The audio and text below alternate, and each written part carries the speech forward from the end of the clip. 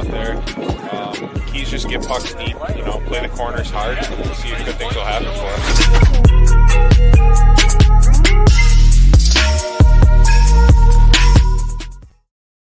Yep, we're back. Episode 67 of Just Dishing It. Joined, as always, by John Tudes Tudor, my co-host. I am playing the role of producer today. I am the substitute teacher, as it were, filling in for Big D. Derek Hoskin had a prior engagement. But Tudes, how's it going, buddy? It's going well. Good to be back. I don't know. I miss this every week, man. I'm happy to be here. Long day today. We got the 5:30 p.m. coffee going right now. I'm buzzing. Oh, man. Got to get that in there if you need it, right? It's one of those days. Tuesdays can be like that sometimes, though, right? Where it's worse than Mondays. Mondays, I brace for it, and then Tuesdays come around, and I realize I wasn't quite ready. Yeah. Well, I'm definitely very curious to ask our guest what his least favorite day of the week is, if he has one. But I think we should jump right into it. One thing I will say, though, before we bring him in, we got to give a round of applause. Congrats to the Colorado Avalanche. A very, very honorable win. I don't think the Tampa Bay Lightning are done, but it would have been cool to see the 3 in a row. Hasn't been done since the Islanders of the early 80s, but that was an awesome series. I wish it went 7, but we got a good amount packed into 6 games there. So congrats to the Colorado Avalanche. You can't really root against those guys on that team. You really can't. And shout out Cale Makar, too, 23 years old. Kid's got a World Junior gold medal. He's got a Conn Smythe, a Stanley Cup, and a Norris now already. Yeah, he's not 23. Bad. Not bad. All right. Let's not waste any more time. We're going to bring in our next guest here. Really excited to have him on. Ladies and gentlemen, please welcome the founder of Avalon Sports Group, Daver Montez. Daver, appreciate you doing this, my friend. Good to see you. How are you? Boys? How are you guys doing today? Great, man. How are you? Awesome, man. Excited to be here. Appreciate you guys for having me on. I know we've been talking about this for a few weeks now, and nothing. Yeah. I'm excited to be here. You were saying the 67th episode, man. Congratulations. It's crazy, bro. We're in this industry, and it's hard. It's hard to keep it consistent, and over 50 episodes, that's pretty good. So congratulations to you guys. I appreciate that, man. That means a lot coming from you. Really, really appreciate it. That's what it is, though. It's consistency, right? I mean, so much of it's consistency and doing the content game and everything like that. But, I mean, for you, where do we begin here? I mean, one thing I was talking to, one of my partners here, Nick, who you work with very closely. He said I had to bring up your soccer story. Right. Like because I mean, obviously you were a pro soccer player, so big soccer guy myself. So I'm always very curious to dive into that. But let's just start at the beginning. Like that's just kind of what you did growing up. You're from Colombia, right? Yeah. It's crazy. So I'm from Colombia. I know a lot of people, especially here up north in Buffalo, they don't really like soccer. I think, it has to do because we don't have a soccer team here. I think we have FC Buffalo or something like that, but we don't have a professional soccer team. So I grew up in Colombia. I fell in love with the game when I was probably 7. I started playing when I was 7. My dad, he took me to a few academies and everything. And nothing, man, I just, developed. And at the age of 14, I got my first offer to play overseas in Argentina. Wow. For River Plate, which is one of the biggest clubs in South America. So it was crazy because at the time, so think about this, I'm 14, like, bro, I'm a baby. I'm 14 years old. I got a contract. I can start making money, and we had to make this move. I remember like that conversation with my parents. We were in the dining room, and they're like, well, I mean, you're to school right now. Like, you can't really do that. And my dad asked me, he's like, do you want to do this? Like, is this something you want to pursue? And I said, yeah, I want to do it. And it's crazy. He trusted me. He's like, all right, let's do it. So he pulled me out of school at that time. And man, we went to Argentina, which it's really far. I mean, that's the, you got Colombia up north and then you got Argentina here. So it's about 8 hours by plane. It's really far. So he went with me to Argentina. He stayed with me there for a month and then he left. because obviously he had, my brother and stuff. And so I had to stay in Argentina. I started living by myself at the age of 14 with other players. So, the craziest part was me cooking, doing my laundry. I didn't know any of that, bro. And, it was hard for me, obviously, missing my parents, my friends. Everything was different. The environment was very, very competitive. I got back into school in Argentina and all that stuff. And I played there for about 6 years. So all those years in Argentina, very, very competitive. I think the best years of my life, honestly, just doing what I loved, and learned so much about the game and about, I know we're going to talk about it, but really what the values that you learn through the sport is something that you can't learn, everywhere else. It's just crazy, right? Yeah.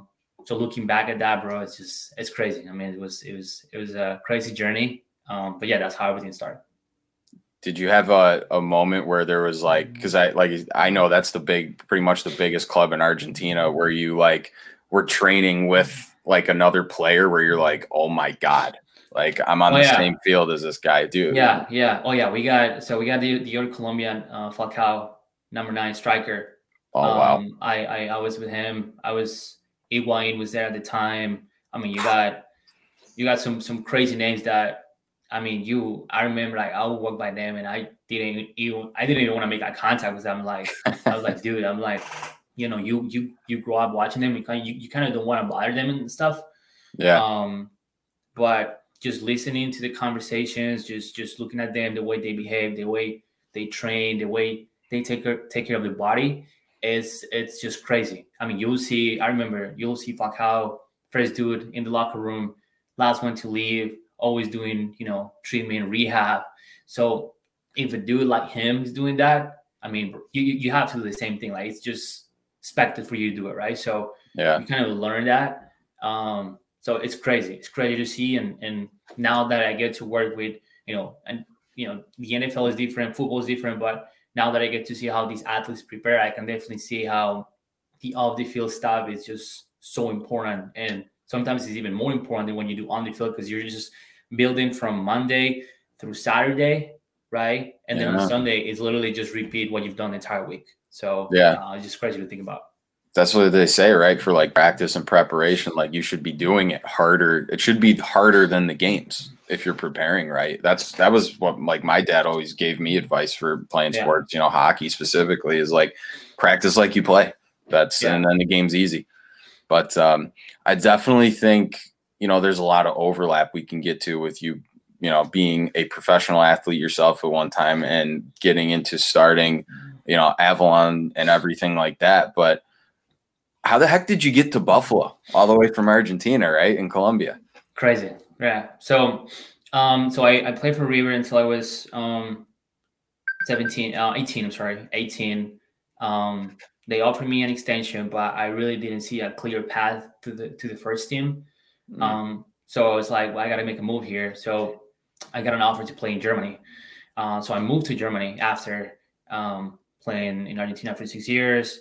Moved to Frankfurt. Played there for a couple of years. Eintracht Frankfurt. It's like Frankfurt FC, which is the Bundesliga 3. Oh, okay, cool. And it was crazy. Just going from Argentina to Europe, different level of play, different speed. I didn't speak English and I didn't speak German, so I only spoke Spanish. Yeah. So I remember I get to Germany and all these people are trying to speak to me in German, and then they realize they speak German and they will try in English. I didn't speak English. It's bro, you gotta figure it out soon, because they weren't gonna give me a chance. They were looking at me like I had to learn. So that was kind of crazy. So I went through it. It was crazy. I got to experience crazy things, play with awesome players too. And on my second year playing in Germany, I tore my ACL. Oh. Crazy game. I still remember that play. I didn't think I tore my ACL. I thought it was just pull something. But after the 24 hours after, my knee, bro, was just looking like a freaking balloon. It was swollen, and when I get the MRI, and you tore your ACL. So I never had an injury like that in 8 years. And so I was like, damn. So So at that point, I started my rehab, and then I met who's my wife now. She was like, doing like an exchange program and stuff like that. Mm. And she's like, well, why don't we go to? She said, why don't we go to New York and you do the rehab in New York? I was tired. I didn't want to be in Germany. It was so cold there. And when she said New York, I thought she meant New York City. She's New York. She's all the time. She's like, bro, I'm from New York, and like New York and New York and New York. I'm like, yeah. I'm like, because I was, when I was playing in River, I played in San Francisco for a year. They loaned me to a team there, and I love the U.S. So I was like, yeah, the U.S. beautiful, whatever. So she's like, let's go to New York to the rehab. When we land in Buffalo, I'm like, this does not look like New York City at all. This is not New York, right? She's like, no, yeah, it's Buffalo. We're like 5 hours away from New York, whatever. I'm out there. Finished my rehab and everything. And at that time, bro, we just had a life. Like I was tired of traveling. I was tired of the industry. I was tired of the pressure. I was tired of not seeing my family. And I was engaged. So I was like, I think it's time for me to just pull the trigger and step away from the game, which was really hard. But yeah, pretty much she's the reason why I moved to Buffalo. So that's awesome, man. Toots, hop in here. What do you got? I think that's awesome that you think you're going to New York City and you end up in Buffalo, because that's always the joke around here in Western New York, right? When someone asks you where you're from, and you're like, "Oh, I'm from New York," and everyone just assumes the city. So that's hilarious. It ended up that way, but yeah, going through as a kid, right, playing soccer and kind of starting off your sports career. At what point, obviously you signed pro at 14, but at what point was that a reality? Like, did you know when you were like 10 years old, like, I'm sick, I'm better than these other guys, and like I have a chance to go? Or how young do they make that determination? Because that's something about soccer that's always fascinated me, with how young guys get pulled up to high ranks. That's crazy. And that's a great question. And I think there's two parts to that.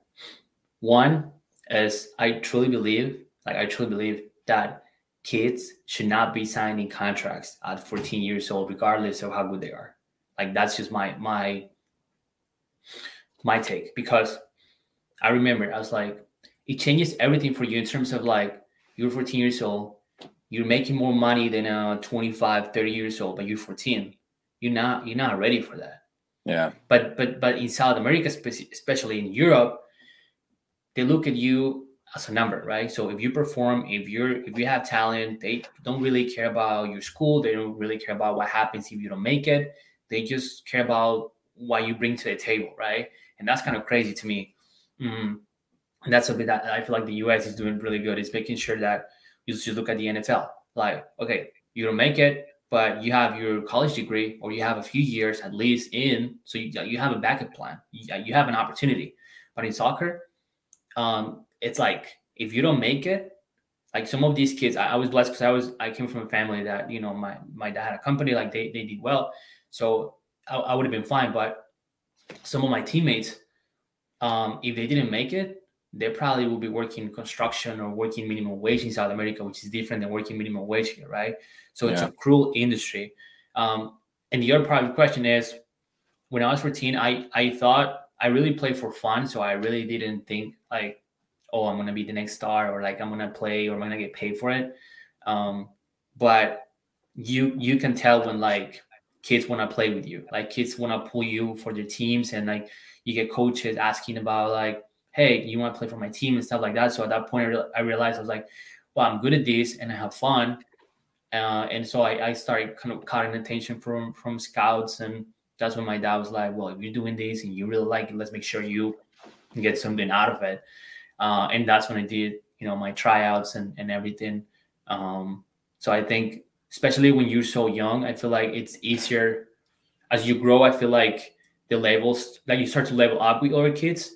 But when you're young and talented, I feel like it's easier for scouts to tell like, okay, that kid's different. So they try to get you kind of like when you're younger, so they pay you less money, honestly. Yeah. So yeah.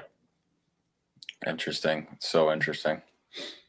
Yeah, that I've always found as fascinating, and just just the way that kids become professionals so young. That's wild. But do you think that's something that gave you an edge as you've gotten into, let's call it, your second career now, because you learned how to be a professional so young? Where, let's face it, here in the States, you know, when I'm playing sports at 14 years old, like I was not at treatment before. I was not taking great care of my body. I was slamming a hot dog and going out and playing baseball. Like, you know what I mean? Like I was 14 years old doing that. So do you think that prepared you to where you were almost light years ahead of other 20 somethings when they were starting their careers as you were after soccer?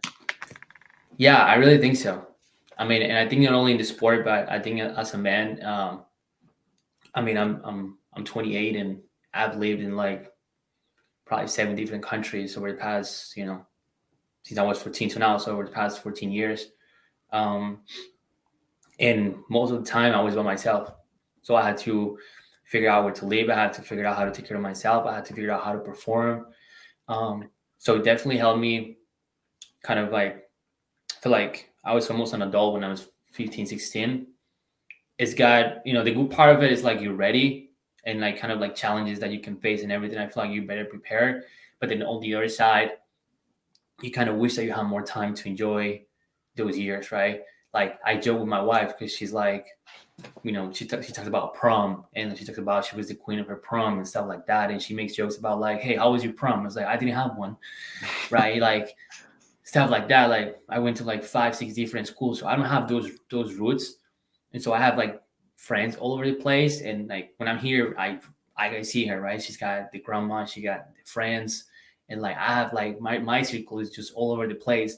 So I don't have really, you know, home is Colombia, but like really I have like my heart in multiple places. So you have to be okay with it. But I do think, you know, when you look at kids now, and I look at like sports here in Buffalo, for example, and the kids and the competitiveness of it. And I think that I think they should raise the bar a little bit for kids, not necessarily to make them professionals, but just to your point of like, okay, how can I take care of my body, right? So like instead of giving you a hot dog, why don't you have like, you know, grilled chicken with like mashed potatoes or something that's good for your body, right? Because, you know, even if you don't make it, you still want to be in good shape when you're out of your sport, you know, not because you just want to look good, but because of your health. So I feel like a lot of that stuff, the kind of like the competition and being competitive, I feel like it helps you shape your future, right? So I think that's something that I think, you know, talking about like local sports in the US here, I think that would be something that I could see they could, you know, improve on. Yeah. So what about as far as like, you know, to kind of piggyback on that, your sort of like how those lessons and things you picked up and the knowledge that you gained at such a young age, the advantages that put you at or gave you like certain insight when you decided to start, you know, your, you know, Avalon Sports, like, you know, I guess we should dive into how you started Avalon Sports and everything and how you got into this realm and this line of work before we dive into what I first asked you. But so what's the story behind Avalon? That's the craziest story ever. And in this story, I hope that people can take something from this because this definitely has less behind it. So I'm in Buffalo, right? First year after retirement was probably the hardest year of my life. I mean, I was depressed. I couldn't sleep. Used to my teammates playing and me just being so young and just knowing that I still could play. But I was still, you know, rehabbing. I had made a choice. I was like, it was hard. It was hard. That's another thing. And we're gonna dive into what we do at Avalon. But post-retirement, man, it's tough. It's tough because you do something for so long and you think you're gonna play forever, but you're not gonna play forever. Whether you're Ronaldo, Messi, Mahomes, like it doesn't matter. You're not gonna play forever. But you don't. People tell you like, yeah, you gotta get ready for post-retirement and like you gotta think about, you know, something. And you're like, yeah, I will. But the reality is, while you're doing it, The only thing you want to do is play. So I was completely lost. I had nothing. I was in Buffalo. And I think that was a good thing for me of being here is that I didn't have soccer around me. So all it was football and the Bills and the Bills and the Bills and the Bills. And I hated football. I'm like, these dudes are stopping every 10 seconds. Like, I'm used to like going, right? Yeah. And every 5 yards, I'm like, my wife was like, you have to watch this. I'm like, I hate it. I don't want to watch it. I don't want to know about it. I don't like football. Like, please don't. Like, I hate it. And I was bitching about it all the time. So funny story is second year, right? Getting to my second year post-retirement. And my former agent, he's like, dude, we were having a conversation like this. And I was talking about like all the opportunities that I felt like I left on the table because I didn't have someone by my side helping me with like a lot of stuff. Because, besides or before my former agent, bro, I had two agents and that's another story. We had some crazy stories with them about money, contracts and stuff like that. So I was really disappointed.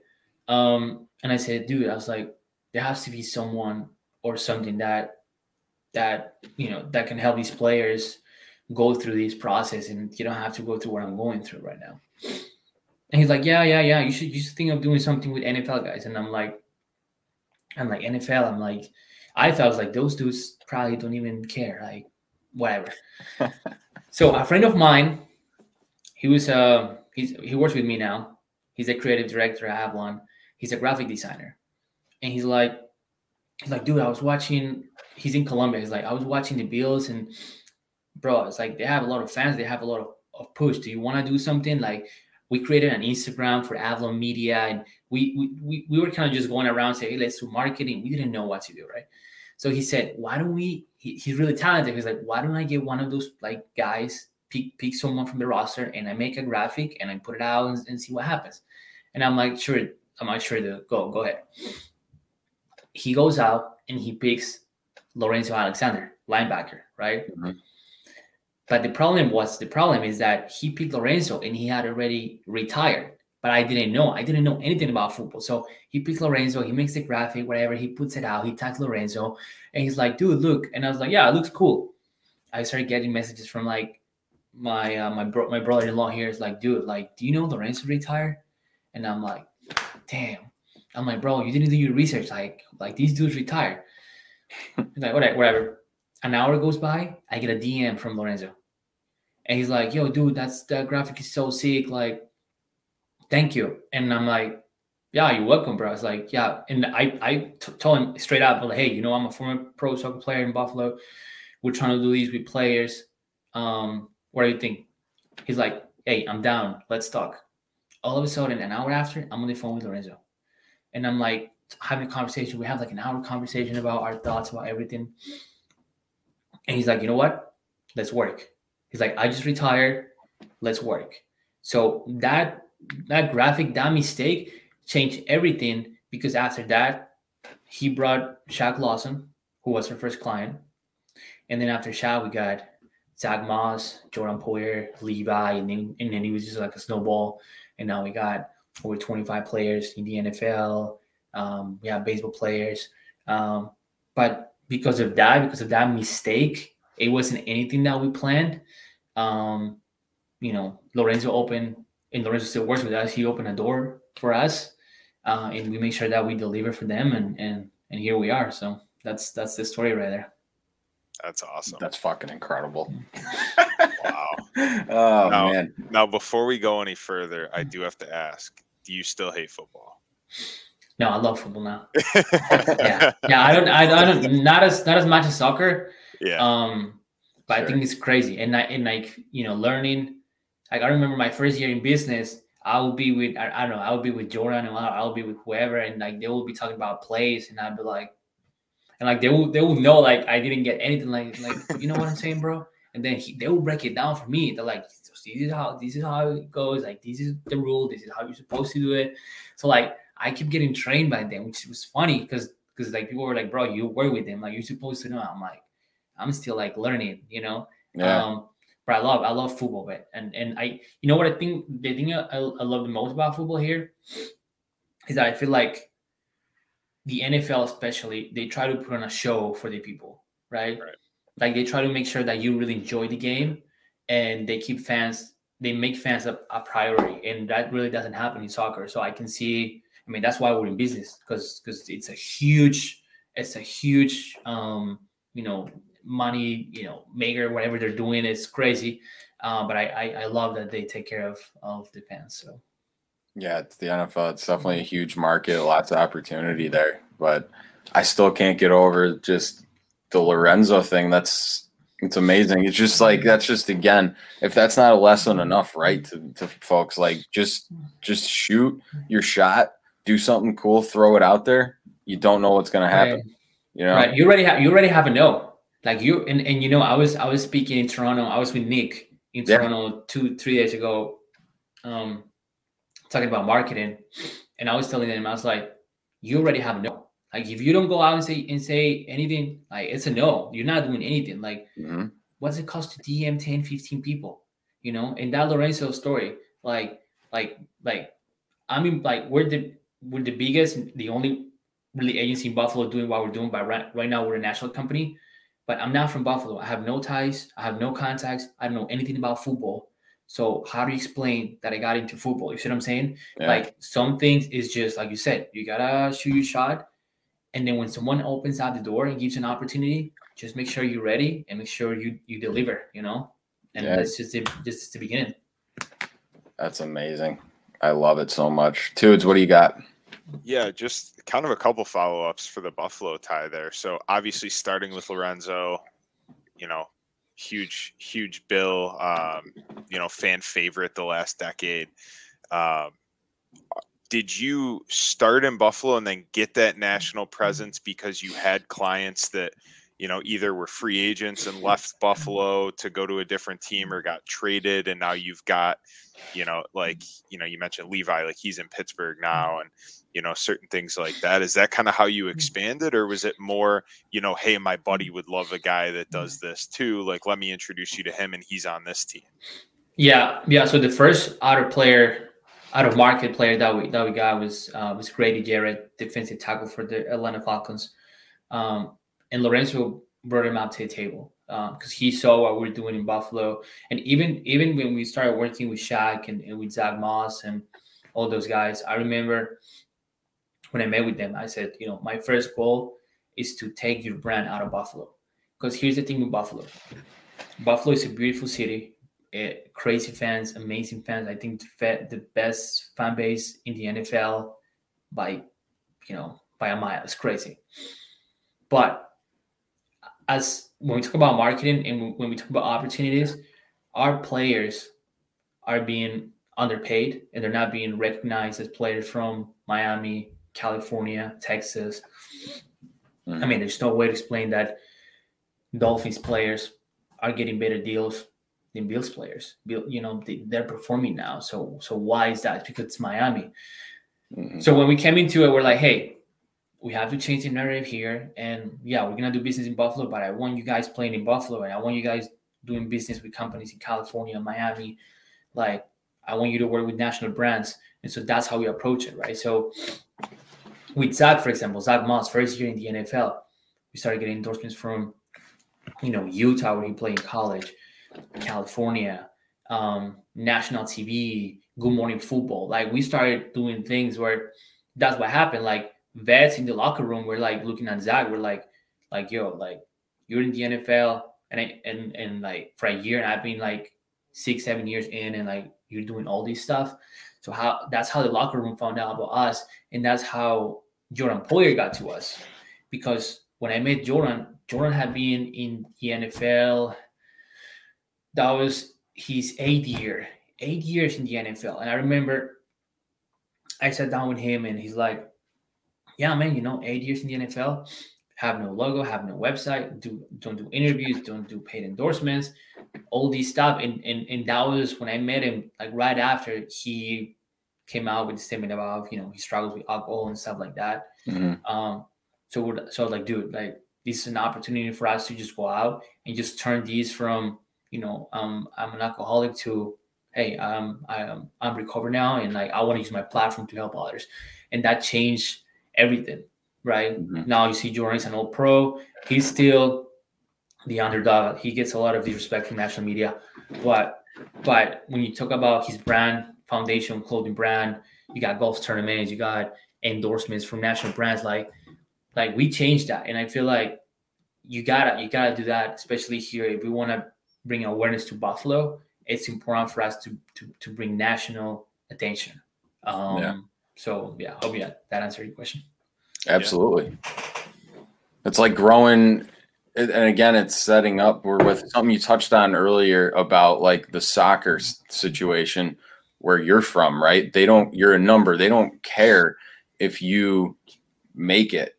They care if you make it, but if you don't, it's like whatever, right? It's just right, like, exactly. So you're bridging that gap now in post-playing career where it's like you're helping to. We talk about it all the time on the show. It's like you've got to set guys up for when they're done playing because you don't play forever, and that's what those. You play in Buffalo, but you get endorsement deals with companies from California and Texas, right? Like you're putting all these different feelers out there and just laying the seeds of opportunities for when you're done playing and establishing a brand. Like it's beautiful. Yeah, and that's it. And that's the biggest thing is like money comes and goes, right? You can get an endorsement for $100K, $200K, whatever. But is that really going to change your life? No, it's not. It's not going to do it. What's going to change your life is the perception that people have on you and the brand. That's everything. Because I'm telling you, the moment you're like, I'm a former player, everything changes. Like the amount of messages you get, the amount of phone calls you get. It's not the same. Hey, I played for X team. I'm saying, yeah, I used to play for that team. People look at you different. It's a reality. So Lorenzo is the perfect example for that. He retired. Man, he works now. Right now, he's on the board for the NFLPA. He works with us. He does broadcasting for NBC and stuff like that. Look at Lorenzo's career. He started playing, I think, for special teams. I think same thing in Buffalo. He was a linebacker. He wasn't a quarterback. And look at like how he's set now, and he's got all these opportunities because he cared about building his brand, throughout his career. So that's really our goal with our guys. Look, like you said, just to help them be successful, off the field. And every case is different, right? What Jordan wants to do, what Tyreek Hill wants to do, what Levi wants to do. So we can't really put players in one bucket and do the same thing, right? Every person's different. Yeah. So you kind of have to like custom made a plan for each individual, right? So I think that's one of the things that I guess we do best. Yeah, I was going to say, do you find that like other agencies that you're getting these guys from, they kind of do that where it's just like, oh, you're with us. This is what we did for this player. This is what we're going to do with you. And they think it's just going to work. Yeah. Is that what you see a lot? Yeah. So it's funny how, when we started competing with agents. Like when we start, agents will look at us as competition. They're like, no, don't, like they will tell players, don't work with them.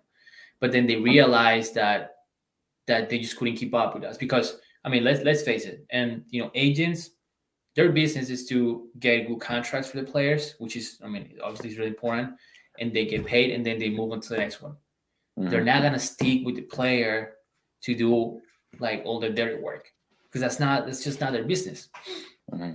So they realize after a while that instead of competing with us, they should just have us help them build their brands. Because at the end of the day, if you had a 24-year-old, we help and we build that brand. When the next contract comes, their value is going to be up. So they're going to make more money, right? Mm-hmm. So that's how it is now. And now, man, we have, we're blessed to be working with, Drew Rosenhaus, Athletes First, CAA Sports. We work with the biggest agencies in the country. And we're part of their teams now. So like, if they need something, they will come to us. Like with Tyreek Hill, we're producing the podcast. It needed to be said, which you guys have probably seen all the stuff that he said about Tua and Mahomes and like all that. Yeah. So that was us. And we got that through Rosenhaus, who happens to be Jordan's agent. So again, we deliver with Jordan. They know what we can bring to the table. You prove your value. And then they came to us and say, hey, we got this. You guys, can help out. And obviously, we say, of course. And now we're working with him on our project. So I think it's all about, with these guys, it's about building relationships where they really are family to us. and then just like any other business, you gotta deliver, right? Whatever you promise, you just gotta make sure that you execute. Tudes, I cut you off there before I asked him that question. What did you have? Yeah, I had one, but I'm kind of going to switch gears on it here after that. But so obviously working with the players' images, their brands, everything like that, is there conversations that you have to have with different teams and their PR staff? Was there a little hesitation on their end with these guys going out and kind of doing their own thing as far as how it reflects on their team, and how do you handle that? Yeah, man, that's a tough question. I like it. Yeah, so we're not gonna talk about teams in specific, but we're gonna talk about teams in general. So Yep. Players, and like I said, I'm a former player myself. Sometimes you don't really trust the organization, right? Because you feel like, again, what Benny was saying, you feel like you looked at as a number, right? It's not like that every time, but it's just a feeling that you have as a player, right? So you tend to rely on your agent or whoever you have on your side. So we are that person, I am that person, or whoever's on my team is that person for the guys, right? So at first, there was a little bit of like, just like booking interviews or endorsement stuff like that, where the team will go to a player and the player will be like, don't talk to me, just talk to my guy. And they're like, what do you mean? Like, we're your employer, like you gotta respond to it, right? It was a little bit of friction at the beginning, but then after they, again, like the agents, they realized that we just wanted to help, and that we also look out for the organization. So we're not gonna, when it comes to content creation, when it comes to the endorsements, we're not gonna put our players in a situation where it's gonna make look the organization bad, or that fans are gonna look at them and say, "What are you doing, dude?" Like, we're cognizant of that. Like, I've been on that side, so I'm not gonna put that at risk. And right now we have great relationships. We're actually working right now on a project with the Bills. We work with the Dolphins. We work with the Falcons. We have a great relationship with those franchises now. But since what we do is kind of different, it definitely took a little bit of time for them to adjust and realize that we just want to help, right? We don't want to compete with them, or we're part of their team. Like, we work with agents. But that was a great question. Yeah.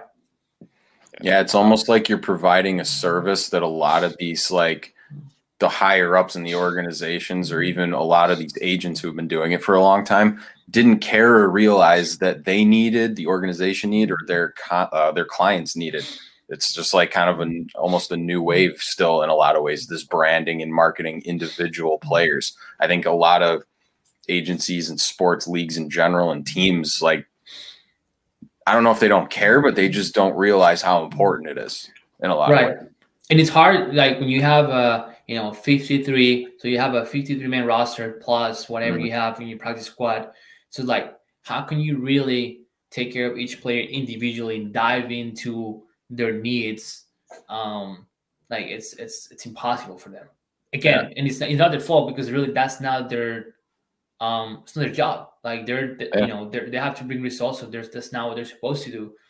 So that's where we come in and try to bridge that gap for them. And we have a great relationship with them. And I feel like, the thing that's most important for us is just to make sure that the players understand that we're there for them, and that if we need to talk to the team, we can talk to the team. If we need to talk to the agent, we talk to the agent, just to take everything off the players' play, so that they can just do what they do. Because, man, at the end of the day, they have to perform, right?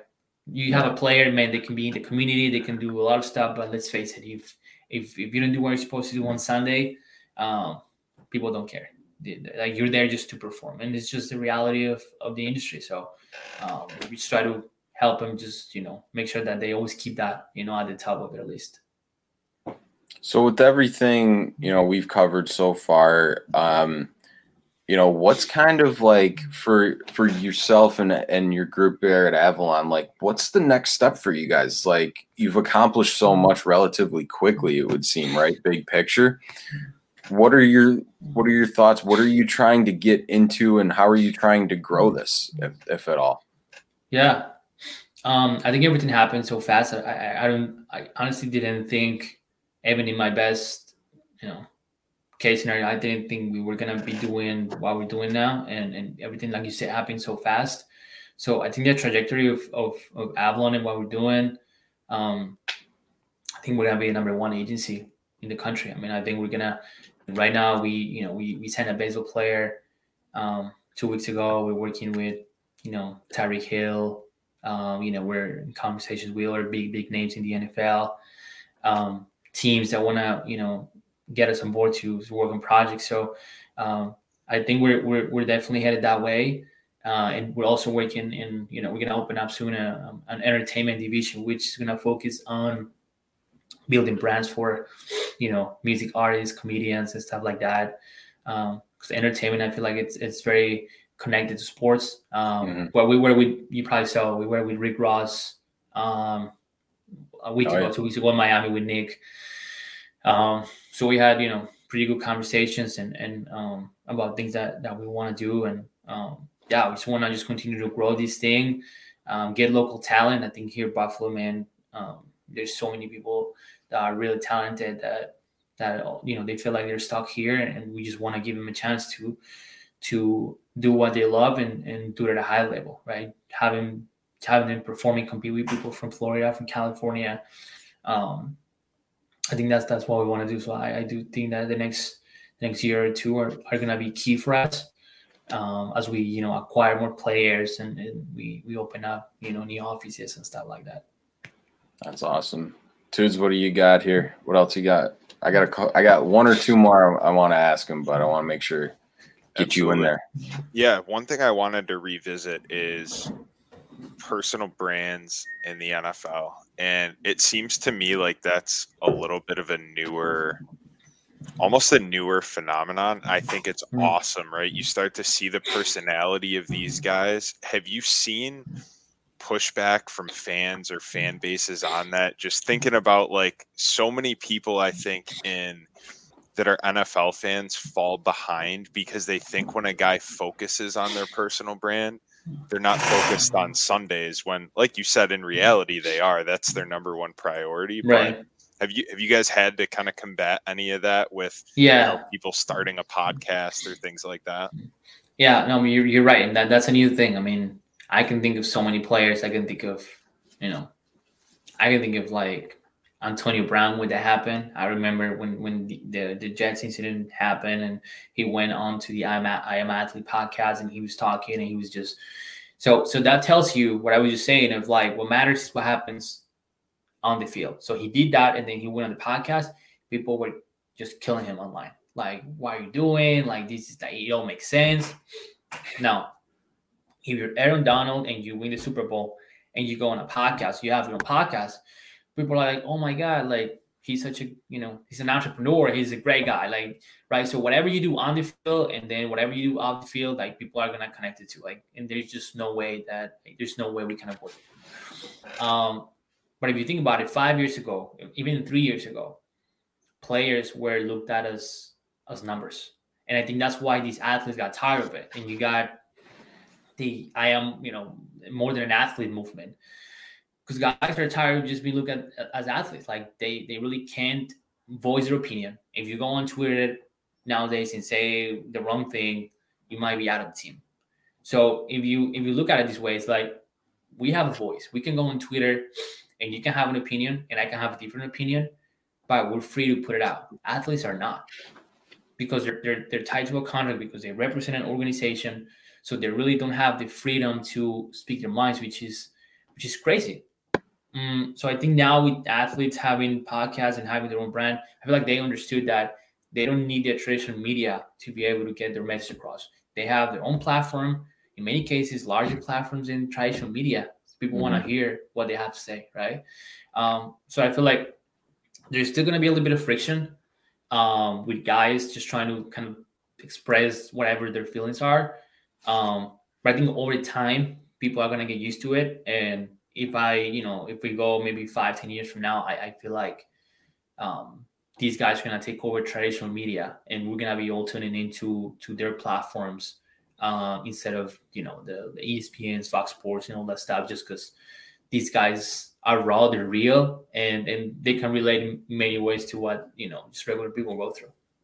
Do you think what you guys are doing too, in some ways, can shift the way that the fan experience in the game is too? Because I think of soccer, right, with your background, you look at it, so many people that are soccer fans, they're fans of Ronaldo or they're fans of Messi. And if those guys go from one team to another, they follow them and they watch that team, right? Do you see what you guys are doing, maybe doing that in the NFL, where it's, now Tyreek Hill has a brand and he leaves Kansas City and goes to the Dolphins? Well, now a lot of those people are maybe going to watch, more Dolphin games on Sundays. And do you see what you're doing, kind of evolving the way fans watch sports here? Yeah, I think so. And especially because guys are, let's put an example of Jordan Poyer here. So Jordan, a lot of people that don't even like football or don't even like the Bills are Poyer's fans because of his story, right? Because he went out and said, "Hey man, I could be a millionaire, I could be successful or a star, but bro, I'm an alcoholic and I have the same issues that you have. And I have struggles in life and I have like all these things that are part of life. So it doesn't matter what you do for a living. Like we all struggle. So because of that, we get emails every single day from people saying, "Hey, I want to connect with Jordan. Like I love Jordan. I'm from all over the world." So he now has a platform that he decides to retire in a year or two and he wants to start whatever. I promise you he's gonna have people behind because of who he is, right? Because he took the time and he's like, man, I want to do that. So I do think the fan experience is going to change. And now more than ever, fans are becoming fans of the players, of the individuals, not only the athlete, but really the human being behind that jersey, which is unheard of. Like that wasn't like that before. So I'm really excited to see really that shift in the next, 2 or 3 years. Yeah, definitely. I feel like I started to see a little bit of that, like at least when we were growing up here in the United States. I think that what opened the door for that in some ways was the fantasy football thing, because that kind of started. I don't know how you feel about that, Toots, but it nudged a little bit of the sports gambling side of it, the legal ways, right? And then it also kind of nudged, like, because you're so focused on the players because you want them to get the points, right? It'd be interesting to break that down more and see like how connected that is. But I always thought that, even, when I was younger, I was like, you kind of see, the LaDainian Tomlinsons and stuff like that way back in the day. But that just Daver's answer there kind of made me think of that. But yeah, Daver, one last thing honestly, bro, I feel like I could sit here for 4 hours and just rip off questions, but I know you don't got the time for that, but definitely have to get you back on at some point and everything like that. But final question here. One piece of advice, one lesson you learned, if you could tell somebody, whether that's, a young soccer player back in Colombia that was in the same situation you are, a kid here in the United States who maybe wants to play pro, American football, and, or even someone who wants to be in marketing, a sports agent, right? Mm-hmm. Something you've learned along the way so far, what would be the biggest piece of advice that you could give? That's great. That's a great question, man. I think, and we get emails and stuff like that, DMs all the time from people that see the sports industry so far away from them. And I feel like this is applicable not only to the sports industry, but whatever you want to do in life, right?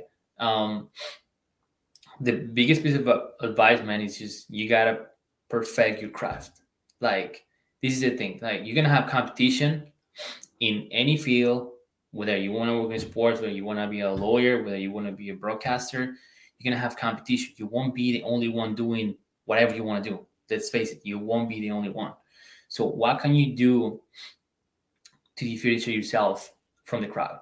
And I feel like that's very, you hear that a lot, but really let's dive into what am I doing to be different? Am I waking up early? Am I, how am I getting better every day? Like what type of, let's say, I have a podcast or, whatever. what type of content am I putting out? What value am I bringing to my audience or to my players or to my team or to my organization? You talk about football, like, man, football is crazy. Like, only 1% of 1% make it to the league. So what are you doing to be part of that 1%? How are you taking care of your body? Are you wasting your time on social media? Like, just look at a whole kind of what you're doing and just focus on your craft, perfect your craft. And like, just like I was telling Lorenzo's story, like, I promise you that at some point in your life, someone is going to open that door. You just got to be ready, because you don't know when that's coming, you know? And I've seen cases too, even teammates, bro, that they were more talented than I was. Like, I would look at these kids in practice, I was like, damn, like, they're good. And when the door opened for them, they just weren't ready, you know, because they thought that talent was enough. And talent is not enough for anything, sports, business. You know, you could be very skilled, but if you don't have that passion, and if you don't think you're the best at what you do, you know, that's not thinking you're better than anybody else. That's just thinking that because you're the best, you have to kind of honor that. And every single day that you're waking up, you're like, bro, like, if I'm the best, I have to act like the best. Like, I have to put in the work. I have to, motivate my people around. And I promise you that when that door opens, man, you just, like, you've done it so many times that it's just like, hey, it's just another day in my life, and you're just gonna go and crush it. So perfect your craft, be patient, and I'm sure that's, in my opinion, that's just the key to success, you know. David, this was amazing. So much great advice, so many good stories in here. Like I said, I feel like I could sit here for another 4 hours and just pick your brain, but thank you so much for your time, taking the time to sit down with us. Would love to do it again in the future. If there's anything we can ever do, you know, have some guys on for you to tell their story, anything we can help with what you're doing. You got my number now. Hit us up. Always down to help, man. It was such a pleasure talking with you. Thank you so much for your time, man. Thank you so much, sir. David. No, appreciate you both. It was awesome. And yeah, man, I look forward to doing this again. Thank you. Thanks, David. Thank you so much for listening, everybody. Make sure you we'll be tagging, you know, check out the posts, check the tags. We'll have David and Avalon tagged in there so you can check out what they're doing. Really an amazing story. A lot of good advice. So thank you so much, David. Thanks for listening, everybody. We'll see you next week for another episode of Just Dishing It. See ya.